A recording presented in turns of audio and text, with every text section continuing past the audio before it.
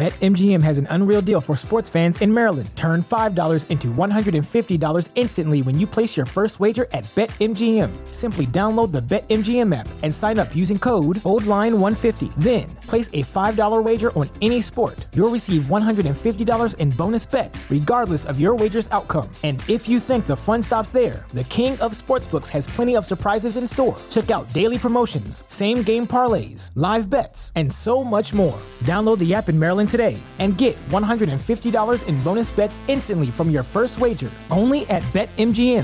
BetMGM and GameSense remind you to play responsibly. See BetMGM.com for terms. 21 plus only.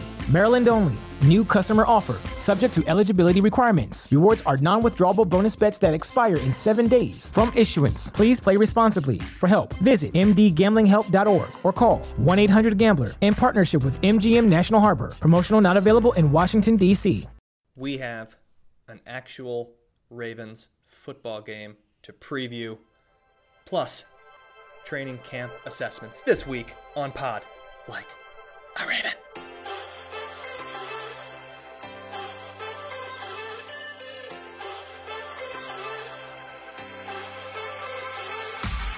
Whispering that intro because I'm being cautious that all three of us are going to keep power as we record this episode, as Hurricane, whatever it may or may not be named, is tearing through the DMV. Tornado, whatever, hurricane, whatever.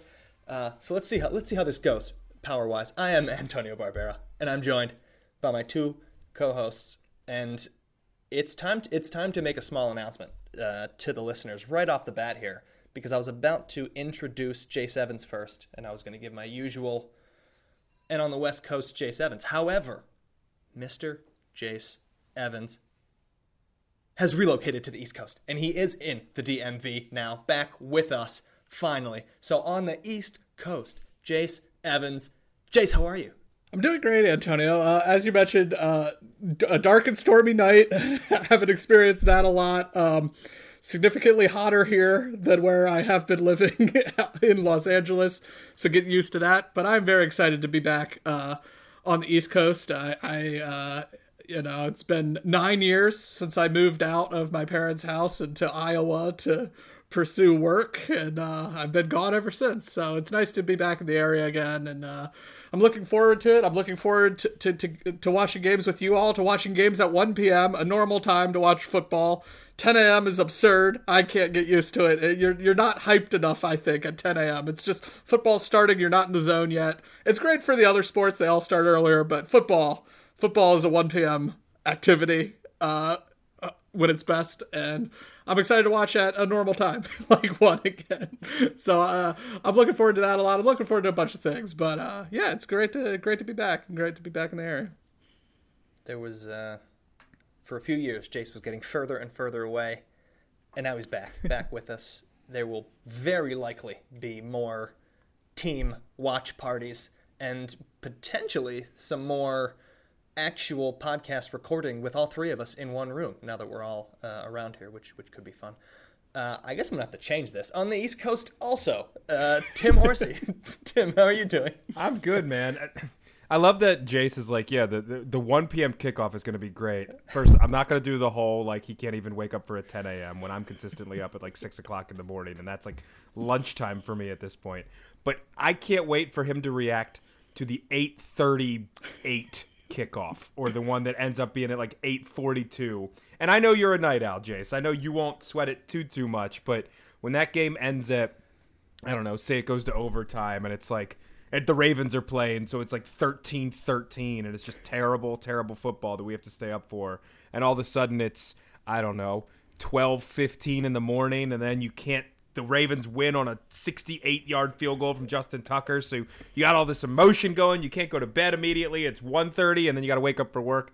That is the one that you're going to have to experience again. The late night, Sunday night football kickoff that's like, the Sunday scaries are hitting you a lot, and you're just going to try and power through them and know that Monday's going to be miserable. The 1 o'clock, I agree, is great.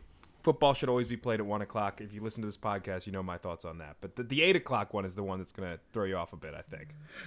And the few times I have, being back here at my parents' house, flip on a Monday night game that doesn't start until like 8:35, The worst is the NBA Finals doesn't start until like 9:15. Yeah. You're just sitting around for hours. You're like, how is this game not started yet? It will be an adjustment, but and every time, I have experienced it. It has been shockingly late, but so I'm not sure I'll ever fully readjust to that. But hopefully we find that sweet spot where the Ravens are good, but don't play that many primetime games.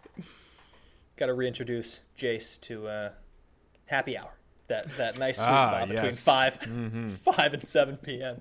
to just burn those hours away. All right, well, Jace, it is obviously awesome to have you back around here, and so I'll see you in person hopefully for one of these games coming up, because there are games coming up. As of this week, Pod Like a Raven will be previewing a Raven football game every week from now until early February, because there'll be another game to preview when we get all the way down there. But first, we are going to attack some of the more common talking points of training camp, and I have them in two different sections. We're going to get right into them, and I'm going to just hot take my co-hosts to death, or try to drag hot takes out of them as we get going here. So the first segment I've officially called Panic or Patience. It's the Panic or Patience round table from Ravens training camp, and I have a couple of topics to go over, and I'm going to ask my co-hosts if this is something that we should be panicking about already, or if it's August 7th as we record. Patience, Iago. We can wait a couple of more weeks, wait until we get into September, maybe even October, before this is supposed to be fully resolved. So the first one that I have is the offense's struggles in camp. This has been widely reported multiple different days, where there's been some frustration with scheme, maybe adjusting to the new offense, with routes, with players. Lamar Jackson maybe, or maybe not, but definitely did punt a football, which I very much enjoy, is one of his go-to frustration moves. We're all soccer fans on this pod. We love that that's his first choice.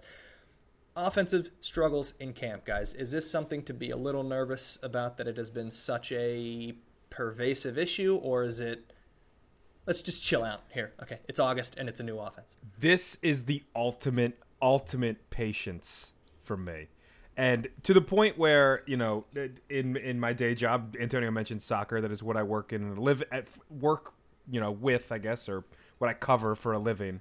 It was MLS All-Star Game and Women's World Cup, and then I took a vacation, actually, which is why I wasn't on the podcast the last time. Everybody got together. I didn't even know about these offensive struggles, and hearing about this and kind of prepping for the show today as we get started, it doesn't bother me in the slightest. It's a completely new offense, and guess what? Lamar Jackson is there throwing footballs. Lamar Jackson is participating. Zay Flowers is participating. Odell Beckham Jr. is out there with the purple hair and the caps on his teeth and everything. Like, they're there. They're figuring it out. Not worried about it at all. This is the ultimate patience for me. And look, we get to week 4, and they're still looking like Kyle Bowler and Travis Taylor out there. Then we got a little bit of problems. But from now, I think we're okay.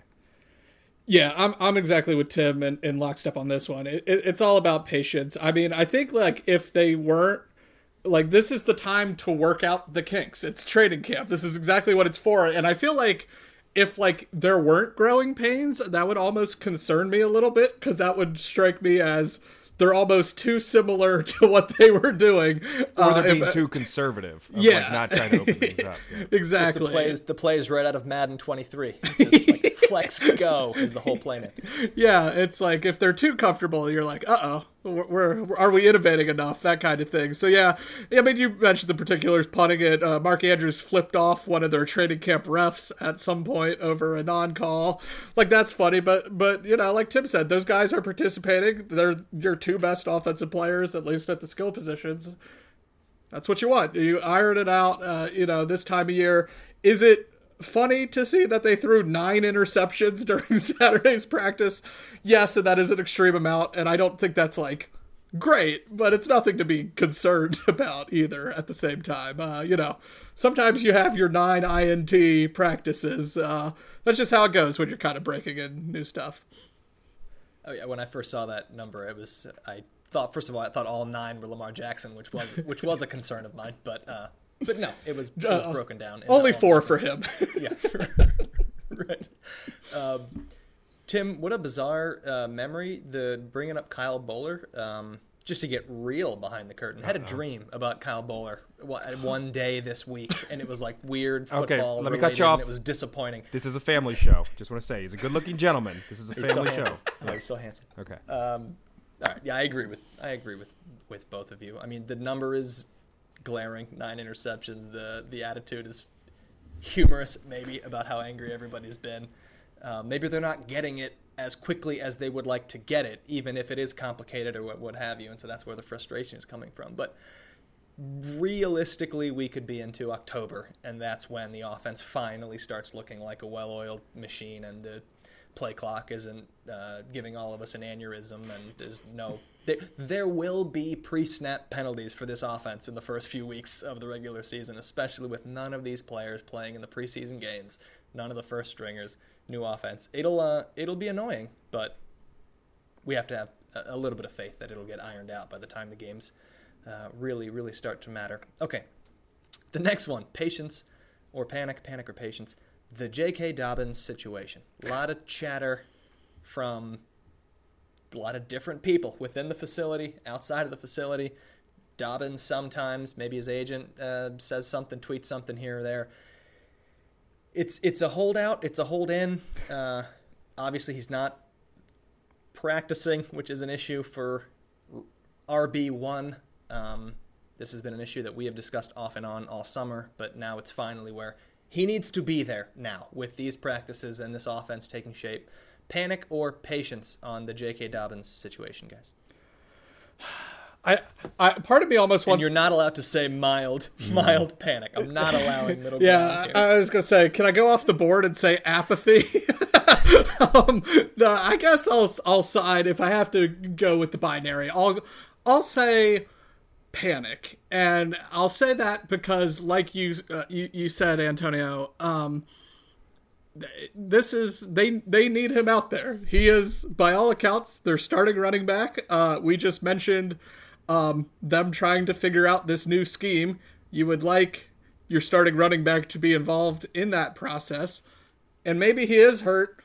Doesn't seem like it from everything the coaches keep saying. When John Harbaugh a few weeks ago, a classic Harbaugh quote, said, "We got some players who are healthy and out there and looking good."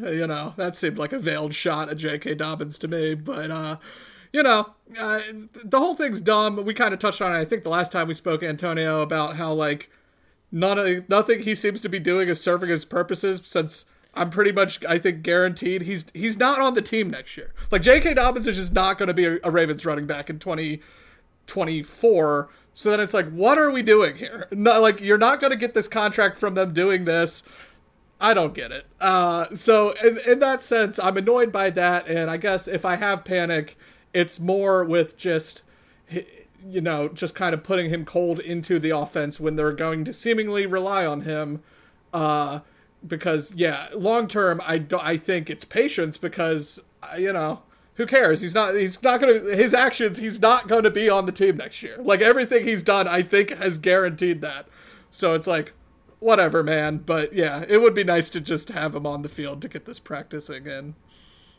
Even if it's just walking through and doing anything.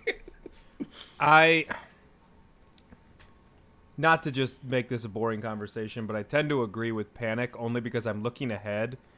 And it's one of those things where, Dobbins wasn't fully healthy last year. It was a brutal knee injury he was coming back from.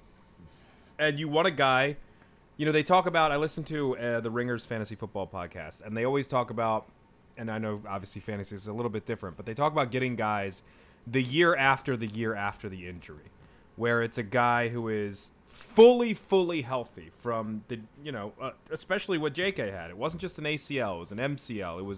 It was a completely torn up knee. And this is the year after the year after. The example was Saquon Barkley last season, was the year after the big injury. He had a big year for the Giants, and then because he's a running back, didn't get paid anything for it, but that's a whole different conversation that I guess sort of relates here. And I say all this because I think that J.K. Dobbins, if he fully committed and realized that he hasn't done anything in this league yet and still completely needs to prove himself to earn this mythical payday that he thinks for some reason that he deserves based on what he's given the Ravens over, a season and a half total. If he fully committed himself to playing, I think he would have a chance to get that payday. I think J.K. Dobbins would easily be, and, maybe there is a little bit of a pushback to just the brutal treatment that running backs have gotten financially this offseason. Maybe next offseason it turns a little bit. If he came out and was fully committed, it makes the Ravens that much better, one. And two, I think, Jace, I agree with you. I think he wouldn't be on the team next season. But I could see a world where he's the highest paid running back in terms of the free agent class next season if he performs to his level. What he's doing right now means he's not going to be fully prepared for a completely new offense that's there. We don't know if he's completely healthy. We don't know if he's absolutely ready to go. And it's going to take him 6 to 8 weeks to get ramped up again. And then guess what? He's going to hit free agency, and nobody's going to pay him because they haven't seen it on the field, no matter what his agent is whispering into his ear every week about how good he is. Dalvin Cook is a much better running back, a more proven running back. And I know he was in the Jets facility, but from what I've seen, he hasn't signed with a team yet. That's going to happen to J.K. Dobbins. You have a chance to break through. You are that talented. You are that special in terms of what you offer a team if you're on the field. But if you're not going to do it, if you're not going to show up, if you're not going to really commit yourself, I don't know how you expect to get this payday. And from a Ravens point of view, again, I tend to panic a little bit because that's a type of piece in this offense. Everybody talks about they want to talk about the receivers. They want to talk about Monken. JK is the guy that could break this thing open if everything clicks, if everything goes right. You're going to guard Zay. You're going to guard, God willing, a healthy Bateman. You're going to guard Odell Beckham Jr., who might be a step slow. You're going to try and do your best to defend Mark Andrews, arguably the second best tight end in the National Football League. Well, guess what? Now you got to deal with a dynamic running back who is in the backfield with Lamar Jackson. You got to deal with both of those guys running a read option. Good luck. But because of all this drama that is just self-inflicted, really, it's putting the Ravens behind the 8 ball when they have to compete in an AFC that is arguably, maybe not even arguably, the toughest we have ever seen it. There could be an 11-win team this year that doesn't make the playoffs. Just based on how good this is. And obviously the math might not work out there, but you know what I mean. There could be a very, very good team in the National or in the American Football Conference, the AFC, that could not make the playoffs this year because they had one little thing go wrong when they're competing with so much talent on that side of the bracket. And for the Ravens, it could be J.K. Dobbins. Yeah, well, I forgot I had to answer this. I'm going to say panic from the Raven perspective because it's going to be another kind of what Tim touched on. Even when he will come back at some point, he will play at some point, and it's going to be this long ramp-up period to where you're excited about it, and then it's over, basically, and then that's the end of J.K. Dobbins in Baltimore. I have the tiniest hunch that maybe his whole point with this is just, I'm going to keep the miles as low as possible. If I don't start week 1, great. And then I'm going to try to hit my stride in the second half of the year, keep that ridiculous yard per carry number high, and then try to ride that into free agency. That is the only thing I can think of at this point that makes any sense about what he is trying to do in terms of this alienation tactic with anyone around him. You know who's not frustrated by J.K. Dobbins' situation is Gus Edwards, because he's there, and he is on I believe the second year of his 2-year deal that he signed, right? So he, in theory, would be a free agent. I believe he would be a free agent after this season. And with J.K. Dobbins talking his way and not showing up his way right out of Baltimore, guess who's going to be thrilled with another 2-year, $9 million contract that just be steady Gus bus is Gus Edwards. 5.7 yards a clip or whatever it is, yeah. Yeah. And he's another guy, Tim, coming off the, in theory, the year after the injury. 100%. So he could be just as explosive too. So was that thunder that we heard in that one was of it. your, that was one of your that was audio? an enormous lightning crack that just went out, and So I'm in a new office here where we record, and just right across the way here in the window, you can usually see some forest. I can't see the forest because the rain is coming down so heavy. So, God willing, like I'm J.K. still with Dobbins. you guys in just a minute. Yeah, exactly right. Unable to see the forest for the trees. J.K. Dobbins, Tim can't see out the window. All right, next one up here is a little two-parter. And it's a two-parter because if we had any Raven news to discuss, it would be the absence of Raven news in that Justin Houston, who a lot of us, I think, were expecting him to be signed or just kind of waiting in the wings to be that late August addition to the Ravens pass rush, signed with the Carolina Panthers. So, my question to you guys is, with no veteran pass rusher signed yet, and now one of the top names on the list in theory, especially because of his rapport with Baltimore, Justin Houston, panic or patience with the Ravens pass rush situation? It's panic for me.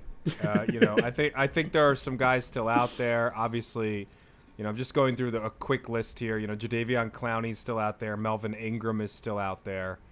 But outside of that, it gets pretty barren in terms of names. And David Ajabo still, I think there's been some days he's missed. They're trying to be really cautious with him and trying to bring him back as well in terms of training camp. And I just don't believe in Odafe Oweh. I'm not trying to be a negative Nancy here, but I just don't believe that those are the two guys that you can have that, in a perfect world, they're each hitting around 7, 8 to 10 sacks each. Kind of being a force on either side of that defensive line attacking the offensive line. I just don't see it. I don't see it with Odafe Oweh being the premium number one guy. Ajabo, again, is the year after, not the year after the year after, as we keep referring to here. So I think there's still a little bit of ramp-up time for him as well. And I think just having a guy like Justin Houston, who, remember when he signed, two seasons ago, he immediately was like a good veteran presence in the locker room. Like, he's just a guy that was immediately out there with Odafe Oweh. I believe it was when he was a rookie. Maybe he was a second-year guy. Time's a flat circle. When he's out there with before and after practice with Oweh, giving him tips. Like, he's one of those consummate leader guys that you always need in the locker room. So to not have a veteran presence in there as of yet, there's still plenty of time, I think, in terms of bringing one of these just like old heads in. The Antonio's dream of Jadeveon Clowney could still, I know that's a couple years removed at this point, but maybe he comes in now on a veteran minimum or something like that. But yeah, for me, this is a panic because I think this defense has a lot of potential, but I think there's also a case where it's just completely middle of the road because they don't have enough true difference makers outside of a few guys.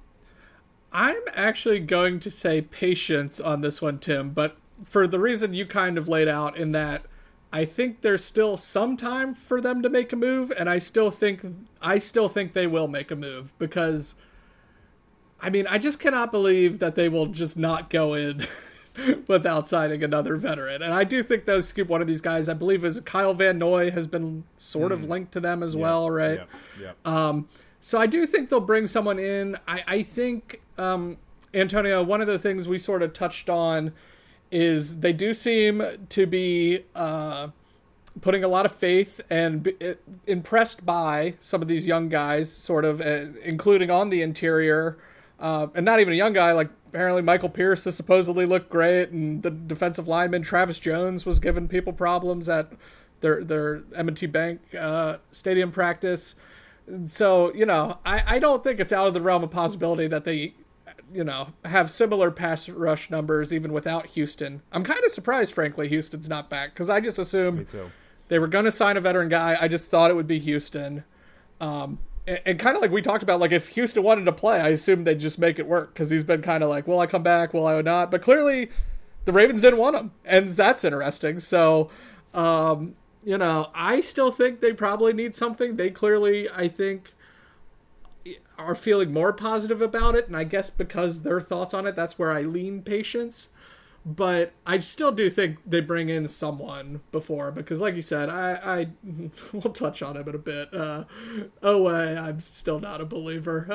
But Yeah, I mean, I was surprised by the Houston thing, but I still think patience in this scenario is okay. But the young guys do need to step up. I was talking to a buddy recently and was surprised to relearn. I think I knew this, but rediscover that the Ravens haven't had a double-digit sack guy since Terrell Suggs in 2017. That was several years ago now. It's too long. Yeah. So, yeah, it would be nice to have 10 sacks, and hopefully someone on the roster currently is the guy to do it. I'm fully in the patience camp on this one. It's interesting. Are they waiting until the end of camp and preseason to see what their injury situation? Does somebody get hurt in the next couple of weeks, and then they have to reassess sort of what the roster numbers are going to look like? Are they just that impressed with the bodies that they have had in camp thus far? Are they just waiting because they're the Ravens and they have to do this, it has to be after August 20th before they add some sort of veteran to the roster? I'm patient. I'm saving some of my responses for the next segment a bit further down in the episode, when I think my co-hosts are going to pretend like the power went out and both just log off of the Zoom call that we're having. But I'm in the patience camp. Here's foreshadowing. There's no way you're going to say what I think you're going to say. There's just no way. But we'll get there. Yeah, as Jace mentioned, there is time to add somebody. The Kyle Van Noy thing. His last 4 seasons, 5 sacks, 6 sacks, 6.5 sacks. That's what I want. That's fine. Depth at the position with proven numbers as a veteran consistently over the last 4 years sounds fine. That sounds good to me. And a guy we should mention too, just real quickly, because I pulled up the depth chart. Not that I forgot, but it's just one to mention. Tyus Bowser is going to be playing on one of those sides, and he's not really a pass rusher. That's not what he does. He's Jarrett Johnson. He sets the edge. He is a solid football player.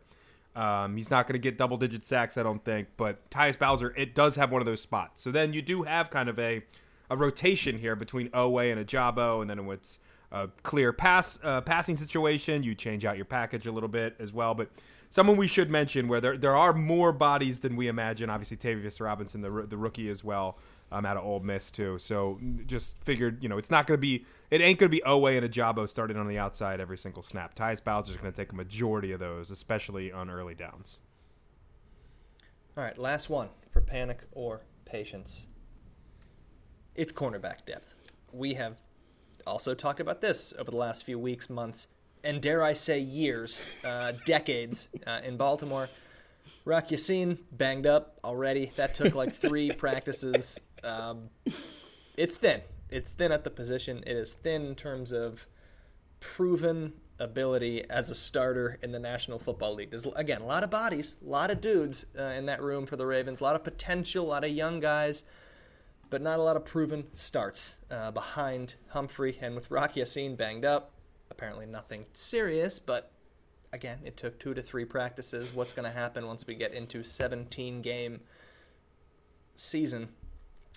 Panic or patience for the situation at cornerback for the Ravens? Let me just read some names out. And this is from the R-Lads depth chart.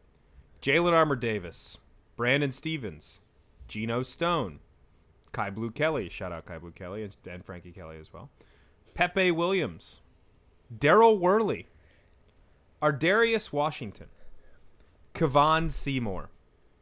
These are players that will get significant time if any of the Ravens starters in the secondary get any sort of hurt. And that includes Arthur Mallett, the nickelback slot guy that they signed recently.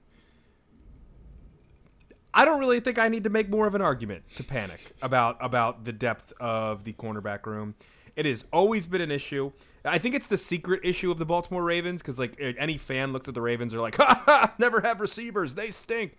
I think the other issue with the Ravens is that they just can't keep corners healthy, and they always have to go to your Chris Carrs, who ends up being a starter for like 4 years because he was forced into a role. It was probably only like 2, but it felt like 4. He was like forced into a role because of massive injuries, and then he just kept getting starts for the Ravens and was absolutely terrible and constantly the guy that gets burned. Then they hold on to the one guy for just a little bit too long when he's starting to really lose it, but they keep him on because he's been a vet on the team forever. the corner, they've had some elite cornerbacks. And Marlon Humphrey is one of those guys. Absolutely. And I love Kyle Hamilton. Somebody we'll talk about in a bit. I feel like I love Marcus Williams as well. But one injury, and we're talking about a unit that I think is severely lacking in, again, an NFL that's super pass heavy, in a division where you have to go up against a seemingly can't get worse Deshaun Watson, a Kenny Pickett with George Pickens, who's making everybody look like a rag doll, and Deontay Johnson as well. And then, the Cincinnati Bengals with Jamar Chase and T. Higgins, whoever's throwing to them, whether it's Trevor Siemian or Joe Burrow, who will almost certainly be back for the start of the regular season, it seems like. Yeah, full-blown panic for me. Yeah, I'm panicking a little bit. And Antonio, I believe we had talked, like, our last show about how a lot of people were just, like, penciling in Rock Ya-Sin as a sure thing. I'm not sold there either. I'm very concerned with this position group. For all the reasons Tim said, I feel like I don't even really need to belabor the point too much. It's just like he laid it out so well. It's just we're a Marlon Humphrey injury away from the corners kind of resembling that 2021 game against the Bengals where Burrow threw for 500 yards against the likes of, I think, like Kevon Seymour and Darryl Worley. Weren't they on that team? Like, it was bad. It was really bad, and they're not that far removed. I guess you could argue there's a case Armour Davis is, Pepe Williams are both better in their second years. And I think we talked too, Antonio, and as Tim mentioned, I do love what's going on in the safety position. And 9 interceptions in their practice of the Ravens offense at least suggests they're, doing something right. And I'm sure Marcus Williams can get their hands on a few balls. But outside of Marlon, it is not great. And I'm still concerned. And I don't even really know who there is out there to add, but because at this point, are you just adding more of the same kind of at the end of the day? It's like if a cornerback's sort of available now, it's like, well, he's probably not that great, really. I mean, I guess the same could be said for our defensive line conversation we just had, but that's sort of I think a statement on the position of that group. But yeah, I'm concerned. No two ways about it. I think this could make or break the season, and we're not, people haven't really gotten hurt yet. As we remember last year, Kyle Fuller tore his ACL like 8 minutes into week 1 or something. It was at the end of that game, I guess. But it every year. And so, yeah, I'm concerned for sure. Yeah, it's panic for me, Cotton. Every offense is going to line up, find Marlon Humphrey on the field, and then throw to the other side. Yep. And it's going to happen every single play over and over and over again. A lot of youth, a lot of draft pick guys. Let's have one of them step up. I think Brandon Stevens has a tremendous opportunity in front of him, which is what you say when there's desperate situations. And what we've said for a couple years. Frame it as a positive. By the way, we've said that for a couple years with him. Yeah. Both safety spots obviously are fully locked up. He was drafted as kind of like a tweener, like, okay, could play safety, could play corner. You want to be on the field? Here's your opportunity to play the best corner that you've ever played, because there are snaps to fill, and we will see how that goes. But I mean, I should have done as like a question for you guys. What's more likely to happen during the season, that we sign an edge rusher or that we sign another corner? I mean, it could be either one at this point, or some sort of magic hybrid that does both things. Scheme, and Jace, we did talk about this a little bit a couple of weeks ago, so I don't want to kind of go over the same points, because I know the listener listened to that episode as well, so they're fully plugged in. But scheme, I think, is going to be a gigantic part of this, where they are essentially going to just try to have 3 safeties on the field at all times, and fewer corners, and see where they can go from there. But at the moment, talent-wise and prove it to us wise, it's full panic. And my final mini trivia point to you guys before we move to the next section. Tim mentioned kind of those cornerbacks of yore. How many games do you think Fabian Washington started for the Ravens over 3 seasons? 3 seasons? He wasn't good in any of them. He was there 3 seasons. How many starts? I don't even remember him being What's there that 16 long. times 3? Is that 48? Is that what that is? I'll do that. I'll say he started every single game. I'll say he started 20 games. That's perfect. It was, Tim, it wasn't all full 3 seasons, but it was 30 starts and 36 games played over 3 seasons. He was never good in any of those situations. So many holds, so many pass interferences. And it's just that type of guy over and over and over again. That has been, that was a great point made, that we have struggled at cornerbacks 2 and 3 more seasons than we'd like to remember. All right. The next section. Oh, and I could have saved this for a few weeks down the road, but I couldn't help myself. It's James Proche Award season.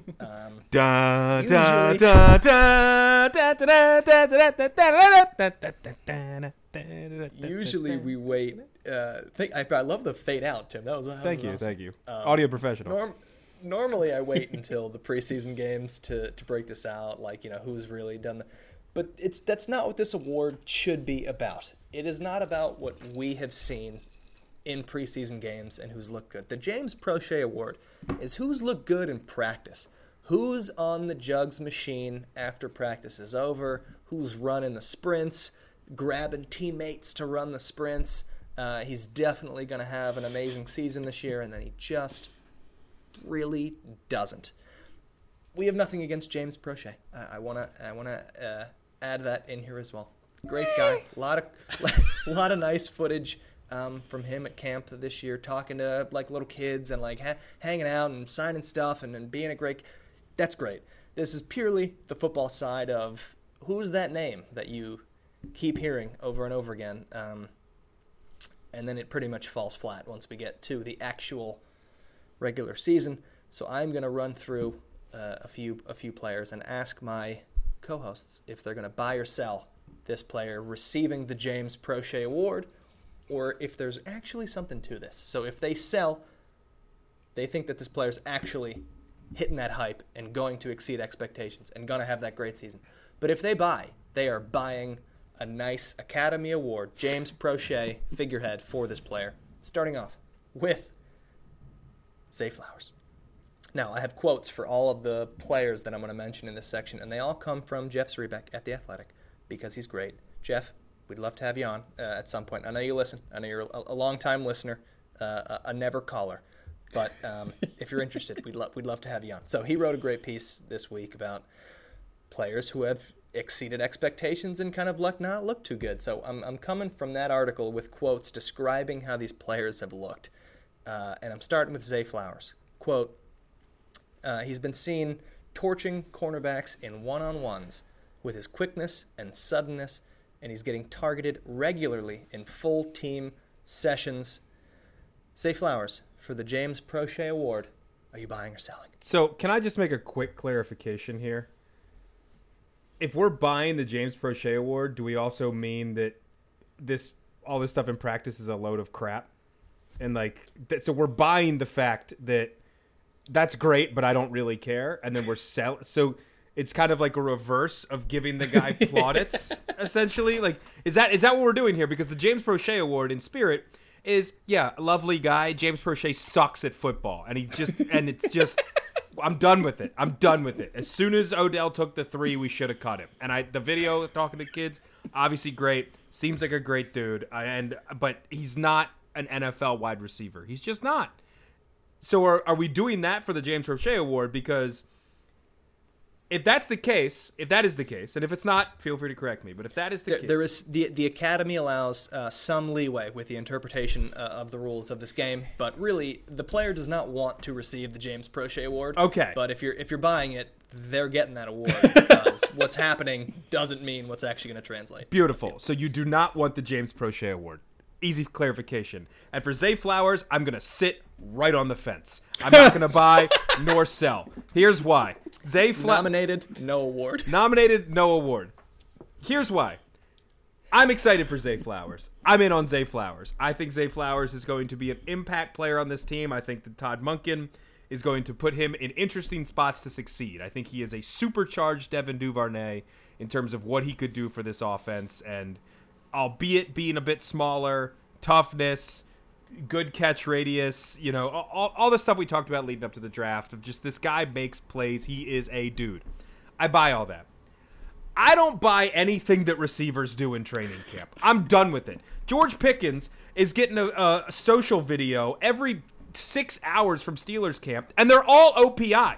Every single one of them is OPI. There's the one with the Justin Ross guy that he the Chiefs guy who he burns the corner and wipes his hands off on his towel, and it's like, oh, he had time to wipe his hands off on his towel, make the catch. He's getting decleated if he does that in an actual football game, even with the rules and the way they are now. It's not happening. So the hype around we did it with Marquise Brown, Hollywood Brown, just a few short seasons ago, right here on this podcast, where we said, oh, he's got his helmet on while he's working out, and I'll tell you, he looks pretty good. I'm not buying the receivers when they're just wearing shoulder pads and shorts. So he is nominated. He is not going to receive a James Proche Award, Zay Flowers, because I think he got nominated for all the bull crap that I don't care about, but I'm not going to give him the award because I still believe in the guy. I want to believe too, Tim, and that's why I am selling. He will not receive the James Proche Award. He is, and maybe I'm buying into the hype too much, but he's our first round pick since who? Travis Taylor? I'm trying Mark Clayton, who is seemingly not entering his rookie season, just injured. So that's been nice. Bateman obviously had the hernia surgery that waylaid his rookie year. Hollywood Brown, right? He had screws in his foot that impacted him his first season, and then he burst onto the scene very quickly. Hollywood, to his credit, but still that offseason was weird for him. I like that Zay is playing. He's getting reps, and I think kind of like we talked about a few weeks ago, Antonio, when we touched on Bateman, still not practicing, was seen running around on an adjacent field today, so Monday as we record. So maybe he's getting closer to a return. It certainly seems a little more promising than the JK situation, at least with him, but I want Rashad Bateman to succeed. I don't see it. And if Zay Flowers can just grab the reins and become wide receiver 2, or maybe even wide receiver 1, that would be great. So I want to believe. I get Tim's hesitancy to completely sell, given the Ravens' history in this position. I mean, it's remarkable. I was thinking about how they haven't had a Pro Bowl receiver they've drafted ever, and it's this isn't that young a franchise anymore. They're rapidly closing in on 30 years of existence. I mean, at this point, nobody's going to do it because we all are busy now, being adults and what have you. But we could look up the amount of Pro Bowls receivers every team has drafted since 1996, and I'm fairly certain that the Ravens would be the only one with none. Maybe a couple other teams, maybe. But I don't see it. Even though you think the Lions had Calvin freaking Johnson, so it's just my other thought was the Patriots, but then it's they did technically draft Julian Edelman, right? Or he was, I'm sure he made a Pro Bowl at some point down the line, something like that. Yeah, so that's good call, but I think Edelman, they did draft him, right? So. Yeah, it's just remarkable that hasn't happened. So I would love it to be Zay Flowers. Again, I don't think he's going to win Rookie of the Year or anything, but I will, at least when it comes to winning the James Proche Award, I will sell, because I think, we talked about this kind of back in draft time. I do love guys who produce for very bad college football teams, which Boston College was not great. And that's promising because there's a lot of attention on you and you still put up numbers. So if he can translate any of it to the NFL, great. And the fact that he's healthy, knock on wood, furiously knocking on wood, and in training camp is great. So hopefully he keeps it up, and I will sell. He will not receive the James Proche Award this year. I'm selling this with rock bottom prices. I want this sold as quickly as possible. I am ready to get hurt again. You know what I want in a wide receiver immediately? Get open. I'm going to figure out the hands situation. I'm going to figure out the size, or he's got to work on he's route running a little bit. This guy apparently is getting open every day, all the time, in every setting. And that's what I want. I want a playmaking wide receiver that catches the ball and gets by people and also runs his route and leaves a cornerback in the dust to make big gains. Now, I'm selling, and I'm so prepared to get hurt because there's going to come a time, and it's going to come early in the season, where he catches a pass, kind of does half of a juke to get by the corner, and a linebacker comes out of nowhere and hits him, and he's going to fly like 50 feet through the air, and I'm going to all of a sudden get very, very nervous about the future career of Zay Flowers. Hollywood Brown, 5'9", 181 pounds. Zay Flowers, 5'9", 183 pounds. He's going to look tiny, and it's going to be an issue a lot. I'm selling this also in part because of Jace's excellent point about the injury situation. There isn't one, like all these other guys seemingly had. But once he gets hit once, I'm going to kind of put my hands in front of my face and say, oh boy, I don't know if this is going to work for 17 games. But for now, Zay Flowers, you go. Not even a nomination, you're not even invited to this ceremony, okay? Just stay away from the building. I'm selling that hard. Next up, in the James Proche Award nominations, Kyle Hamilton, quote from Zaribek, has been one of the best players on the field for much of camp. He was a little confused the first 8 games or so as a rookie, started to make strides in terms of knowing where to be, what to do, and also making plays, highlighted maybe with the blast on Hayden Hurst that forced the fumble in the playoff game against the Bengals that he then also recovered. Is the sophomore year, is this when he jumps another level and becomes that, top 15 draft pick, or is it all just camp chatter and he still has a ways to go? Buying or selling Kyle Hamilton as a James Proche Award winner? So Antonio went to deliver these nominations to the individual players, and he drove up to Kyle Hamilton's house, and he goes to try and knock on the door and hand the envelope over, and all of a sudden Randy Orton, a.k.a. me, comes in and RKO's Antonio, knocks it out of his hands. There's no way. Complete sell on Kyle Hamilton. I said this with Matabike last year, that I thought he was going to make a big step up and kind of be a pivotal player on this defense. And Kyle Hamilton is the man I'm staking to myself this year. Kyle Hamilton will be the second most important player on this defense by the end of the season, behind Roquan Smith. He will be more important than Marlon Humphrey is on this defense. I think his length, I think his football intelligence, I think his queen on the chessboard type of style, where he played a lot of slot corner last year, obviously because they had Chuck Clark and Marcus Williams in the back. He's going to have to play a little bit more actual safety, but Mike McDonald is going to float that guy around and basically put him wherever he needs him. He can cover. He's big. He's rangy. I mean, even when we saw him in preseason last year, I went, that dude, that's a safety? That guy's playing... Okay, sure, sign me up. I think that Kyle Hamilton is... I believe he had actually a great first preseason game. He might have had a forced fumble in that game, too, from what I remember. I have to go back and check the tape. Maybe I'm completely wrong there. Don't quote me. But I think Kyle Hamilton is going to be, if this team is successful, if this team is good, if this team makes a deep playoff run, one of the most important players that on divisional weekend or whatever, and we're watching 7 hours of pregame, and Terry Bradshaw starts to lose where he is, and Michael Strahan can't figure it out, and then you got everybody trying to just bring everybody back together. Let's figure this out. The one talking point that the producer is going to be screaming in people's ear. There's a guy that a lot of people aren't talking about in this Ravens defense. Every podcast known to man is talking about this player, but we're just going to say this anyway on the pregame show. It's that Kyle Hamilton. That guy is a real difference maker for the Baltimore Ravens. I think he is that dude. Completely selling. I'm buying the hype. As Antonio says, I'm ready to be hurt again. Me too with Kyle Hamilton. He's never going to get burned. He's going to make constant plays. He's going to be the best-looking safety in purple and black since... I'll leave it right there at that. I'm all in.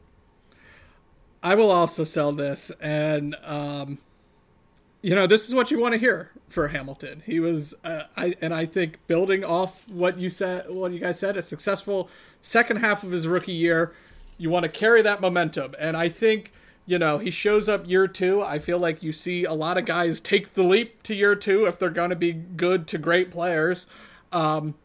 After like a season, just historically, the year 2, the sophomore jump, it's when you want to see it.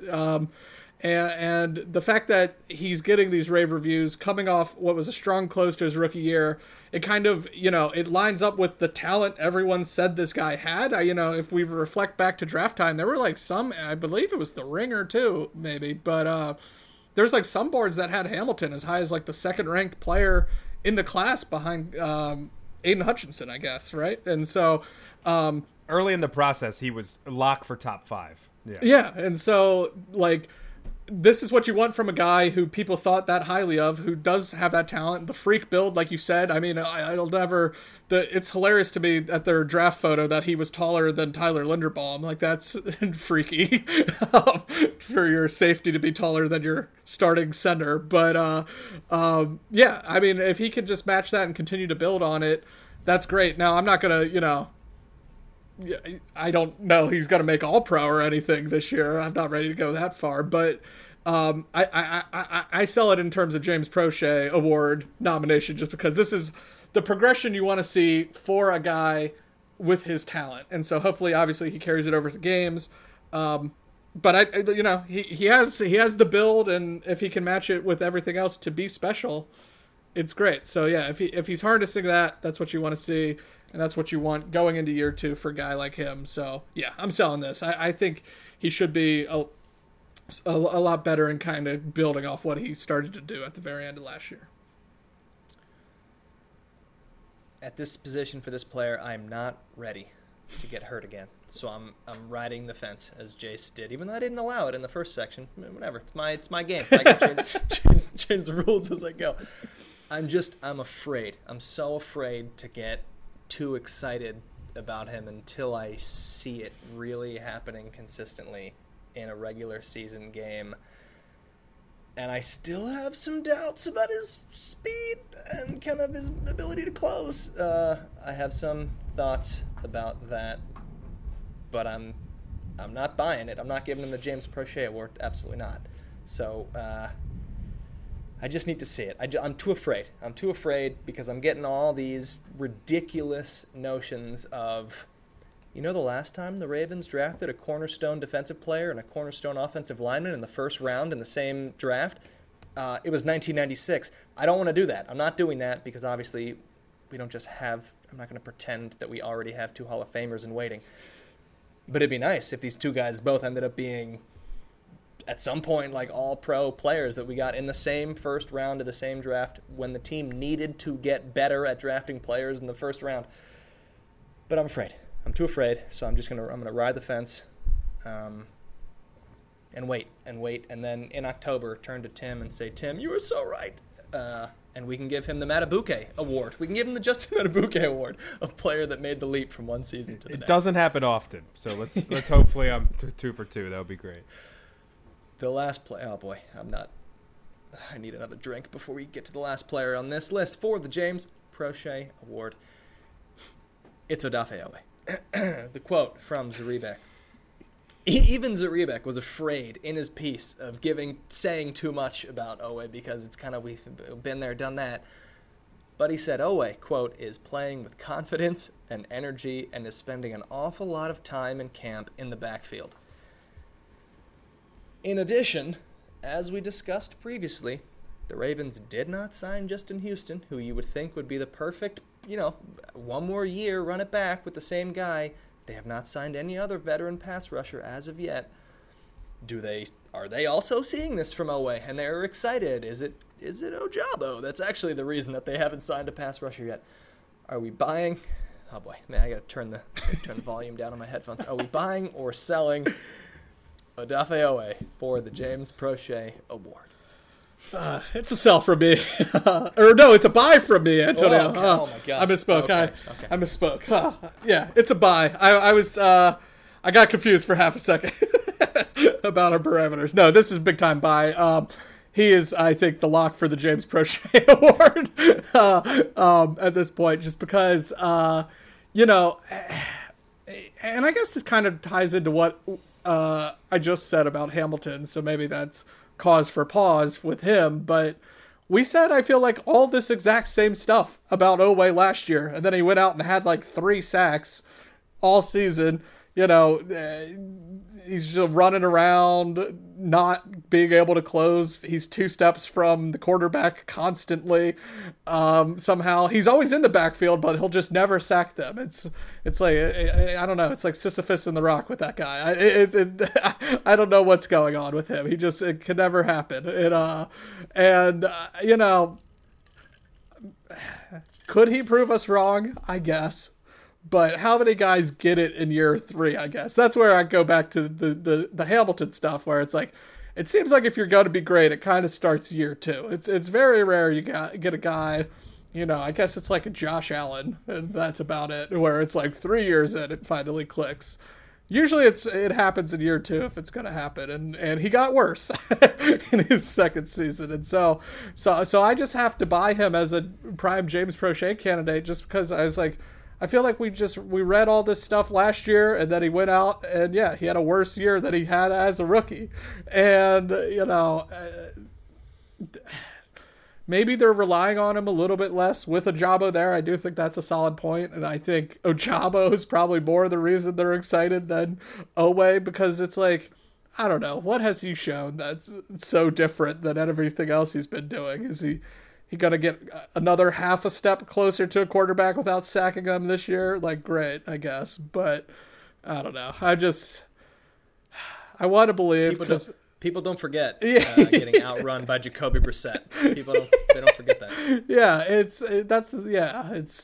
I want to believe, because we need, as we've mentioned, we need guys to sack the quarterback. But I'm not rooting against the guy, obviously. I have no faith he's going to do much of anything this year.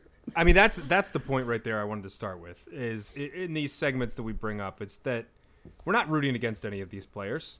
You know, we are Ravens fans. We want them all to do incredibly well.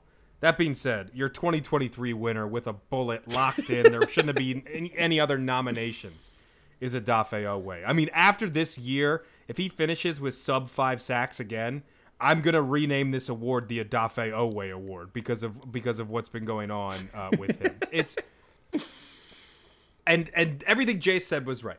He got worse. We heard this last year.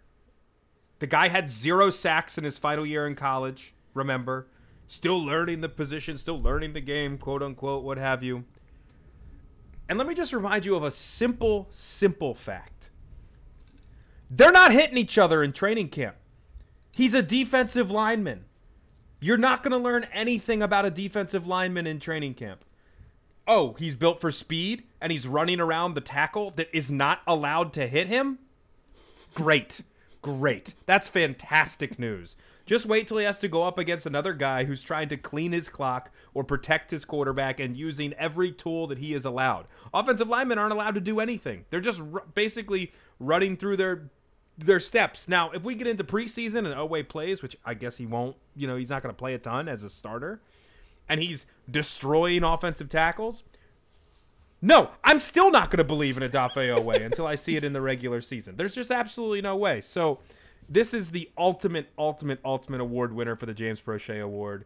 The James Oweh Award, or the Odafe Proche. The Odafe Proche sounds really good.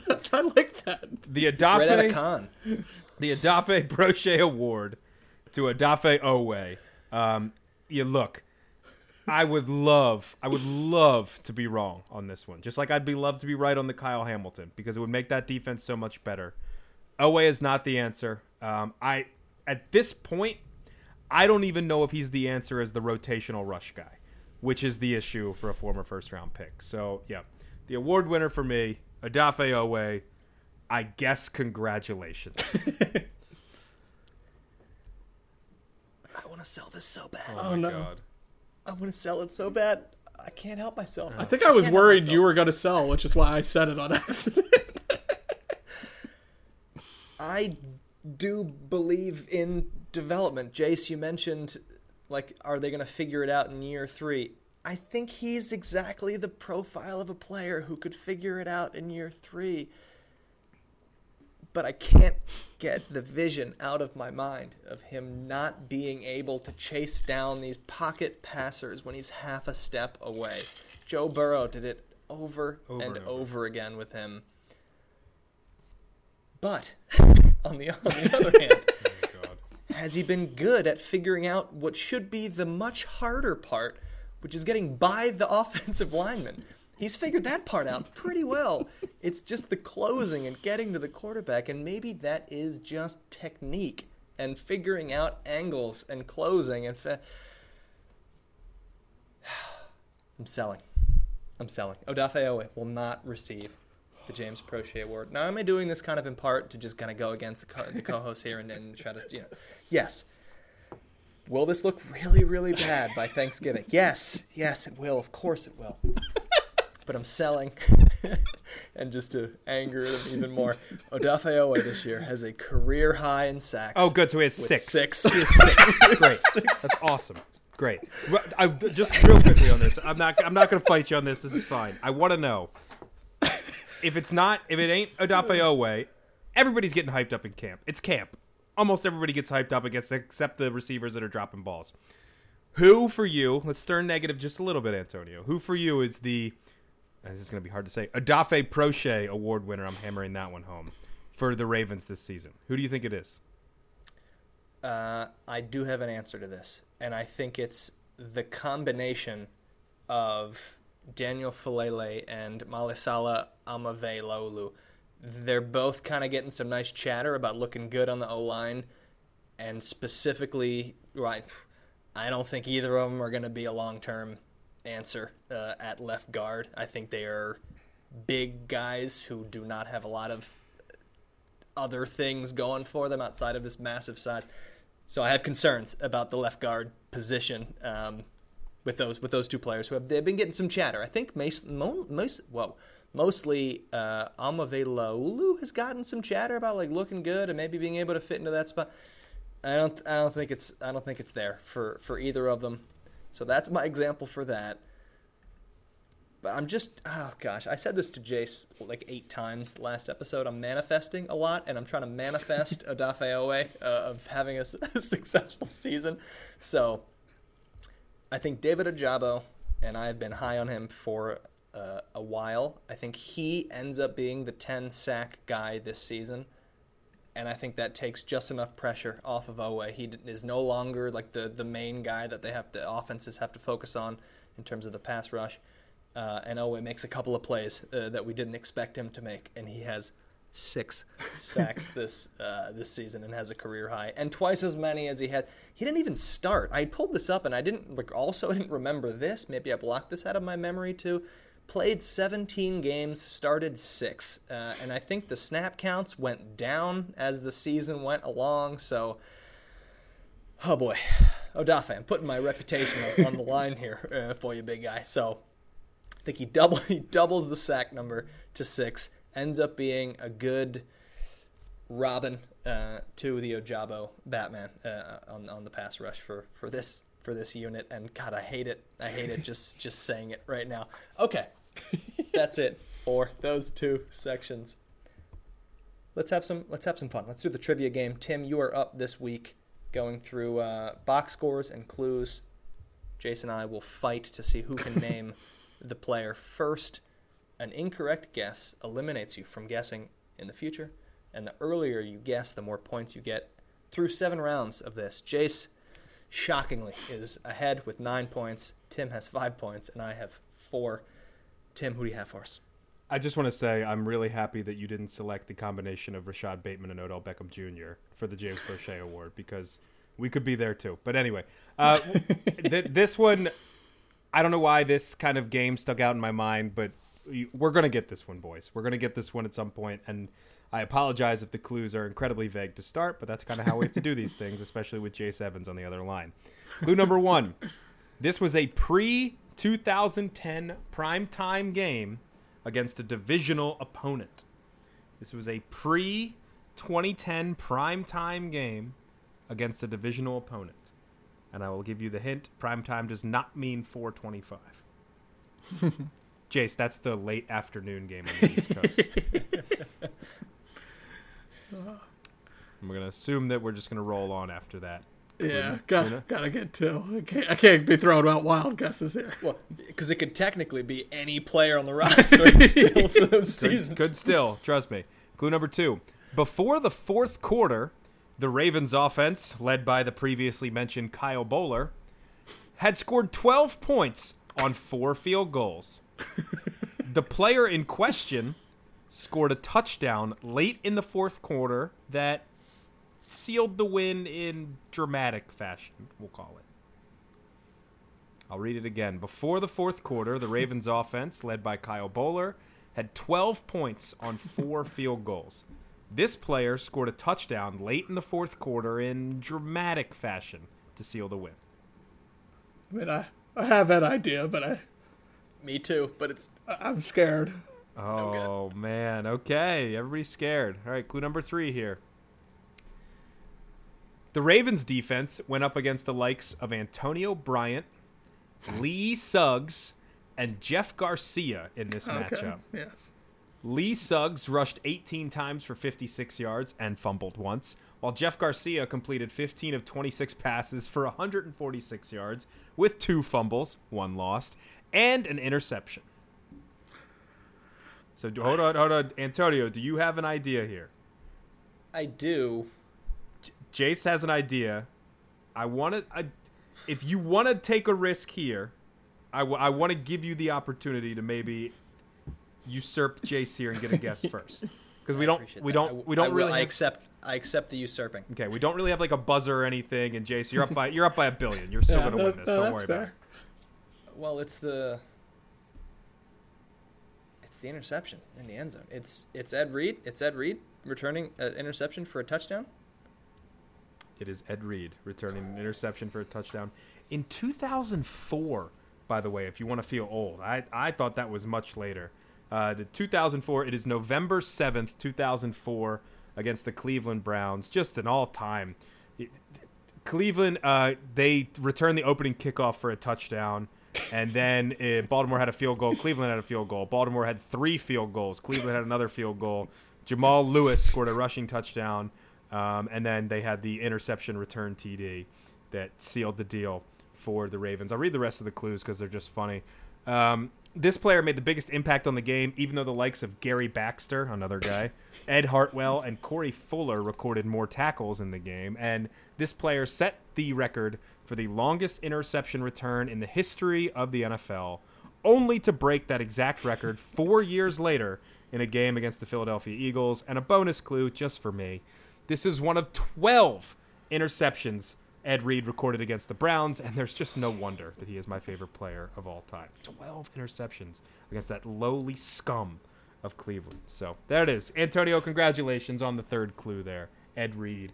We couldn't put him as a random Raven. I figured we'd try and get him included in this game in some way, shape, or form. I thought about taking a swing after the 2nd clue, but I was just like, there's so many chances that this is a different guy. I thought it was Jamal Lewis at that stage. I thought it was maybe the Steelers game where he was going for the rushing record, but I think they had more than 4 field goals in that game. Yeah. But 2 things. I appreciate the ability to just go ahead of Jace. I'll take the points on that. And then the second thing is, I love Ed Reed. That was an amazing play. If you go back and look at it, there's absolutely pass interference on the Browns. I forget if it was a tight end or a wide receiver. He absolutely gets yanked. It's not Ed's fault. He's just making plays out there, returning picks. It was 2004. When the game was allowed to be played the right way. You know what I mean? So through 8 now. Jace with 9 points. I think that's 3 points I think I get for that. So I'm at 7. That'll be 3. Tim is at 5. Just three free points for me, so I appreciate that, Tim. Okay, last thing to discuss, and it is a game preview. Holy crap. For the first time in a long time, the first of many to come. Eagles at Ravens this Saturday night. The Ravens riding one of the most unimportant streaks of all time. 23-game preseason winning streak. It's unbelievable. It seems difficult to achieve so many different ways, but they have it. Not a ton to talk about. Obviously, it's not a real game. The vast majority of ones and twos will not play in this game. Just one question, really, for the co-hosts. Who or what are you looking forward to watching? I'm going to go first quickly because I've been kind of rounding things out in the other sections.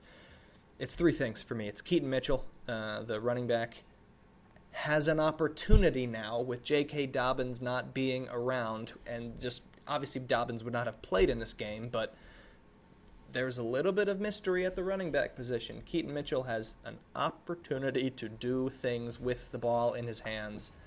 He has to beat out more players than he thought he did probably even a month ago with Melvin Gordon in the building. So prove it to us. And I'm curious to see what he does as a runner, as a receiver, maybe with little screens or some sort of other ways to get him involved, and anything else that he may do. So I'm looking for some fun from him.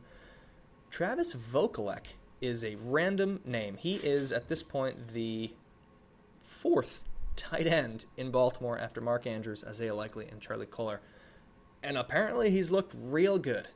Not a potential James Proche guy because he's not known enough to be a James Proche guy. You have to actually, have a legitimate shot of being on the roster. But this guy is 6'7", 260 pounds, and apparently has been making plays. And I'm curious to see another situation. The tight ends in front of him will play very, very little, if at all. It is an uphill battle for Vokalek to make this team. But preseason games are the opportunities for this type of player. The Ravens have drafted tight ends, have signed tight ends very, very well for a very long period of time. Is this a random other guy that kind of makes his name known and maybe forces the team to do something at the tight end spot? And then finally, just cornerbacks. I want to see what the depth is. I want to see how many penalties they commit. I want to see if they know where to line up, if they know what to do, if there's any talent, if there's any plays made.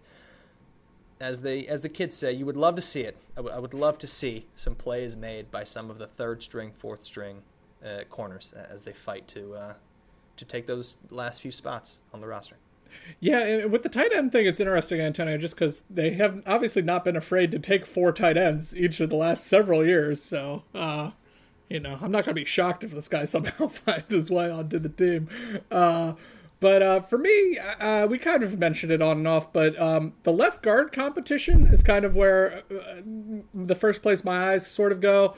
And it's interesting, we've mentioned him, the name none of us can pronounce, Malasala Umave Laulu, is that right? Sure. He, according to Zaribic, he's gotten all the first team reps at left guard, which is kind of astonishing. I think back to our draft recap, this is the guy we talked about the least, I'm pretty sure, on our draft recap thing, because it was a 6th round offensive lineman who there was he's depth, and we moved on, and we talked about Andrew Voorhees, who has this higher ceiling, but he tears the Achilles or the ACL, whatever he did at the combine.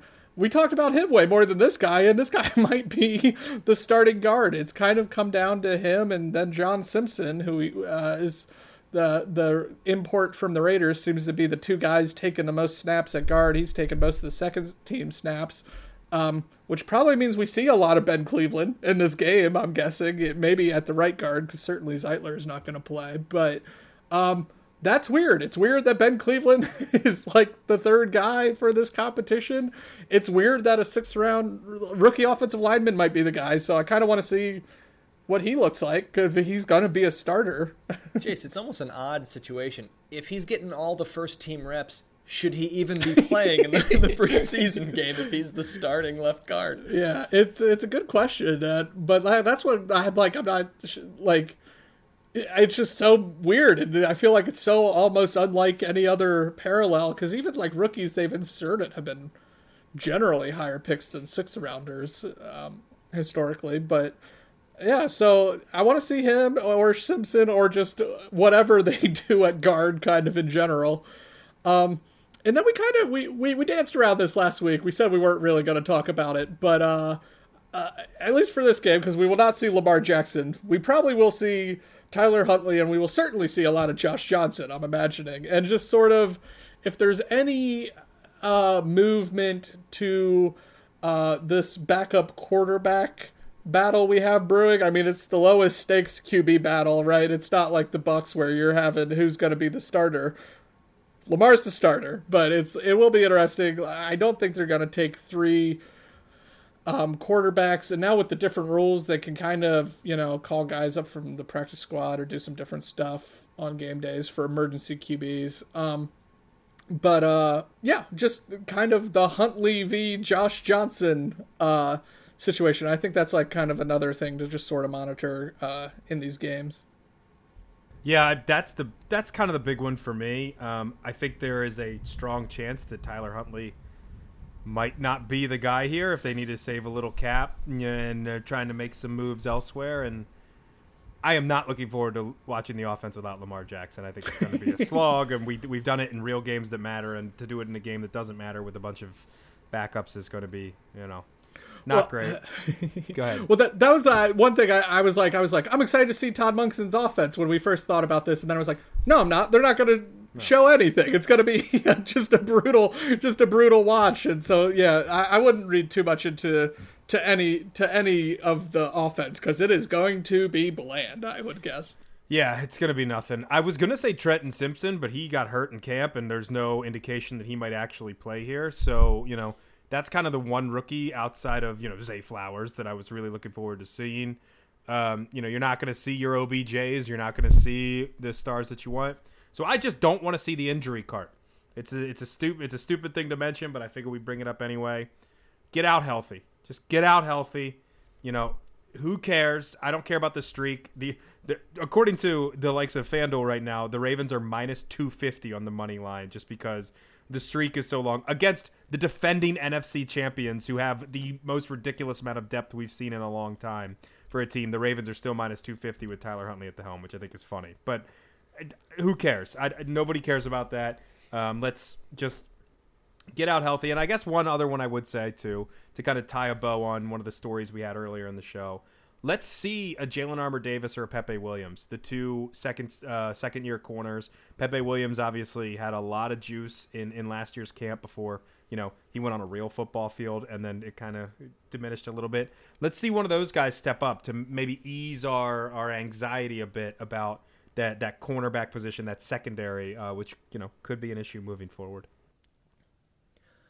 That's all we got, guys. It's football. It's real. It's happening. It's eighth strings, but whatever. It's the Ravens purple on the field for the first time in a long time, and we will have many weeks of it to come. And it means that we are going to be back to weekly because we have football games to talk about. We will be talking about preseason games, about players getting cut, about maybe certain players taking advantage of opportunities and getting starting roles. And then before you know it, the regular season will be upon us.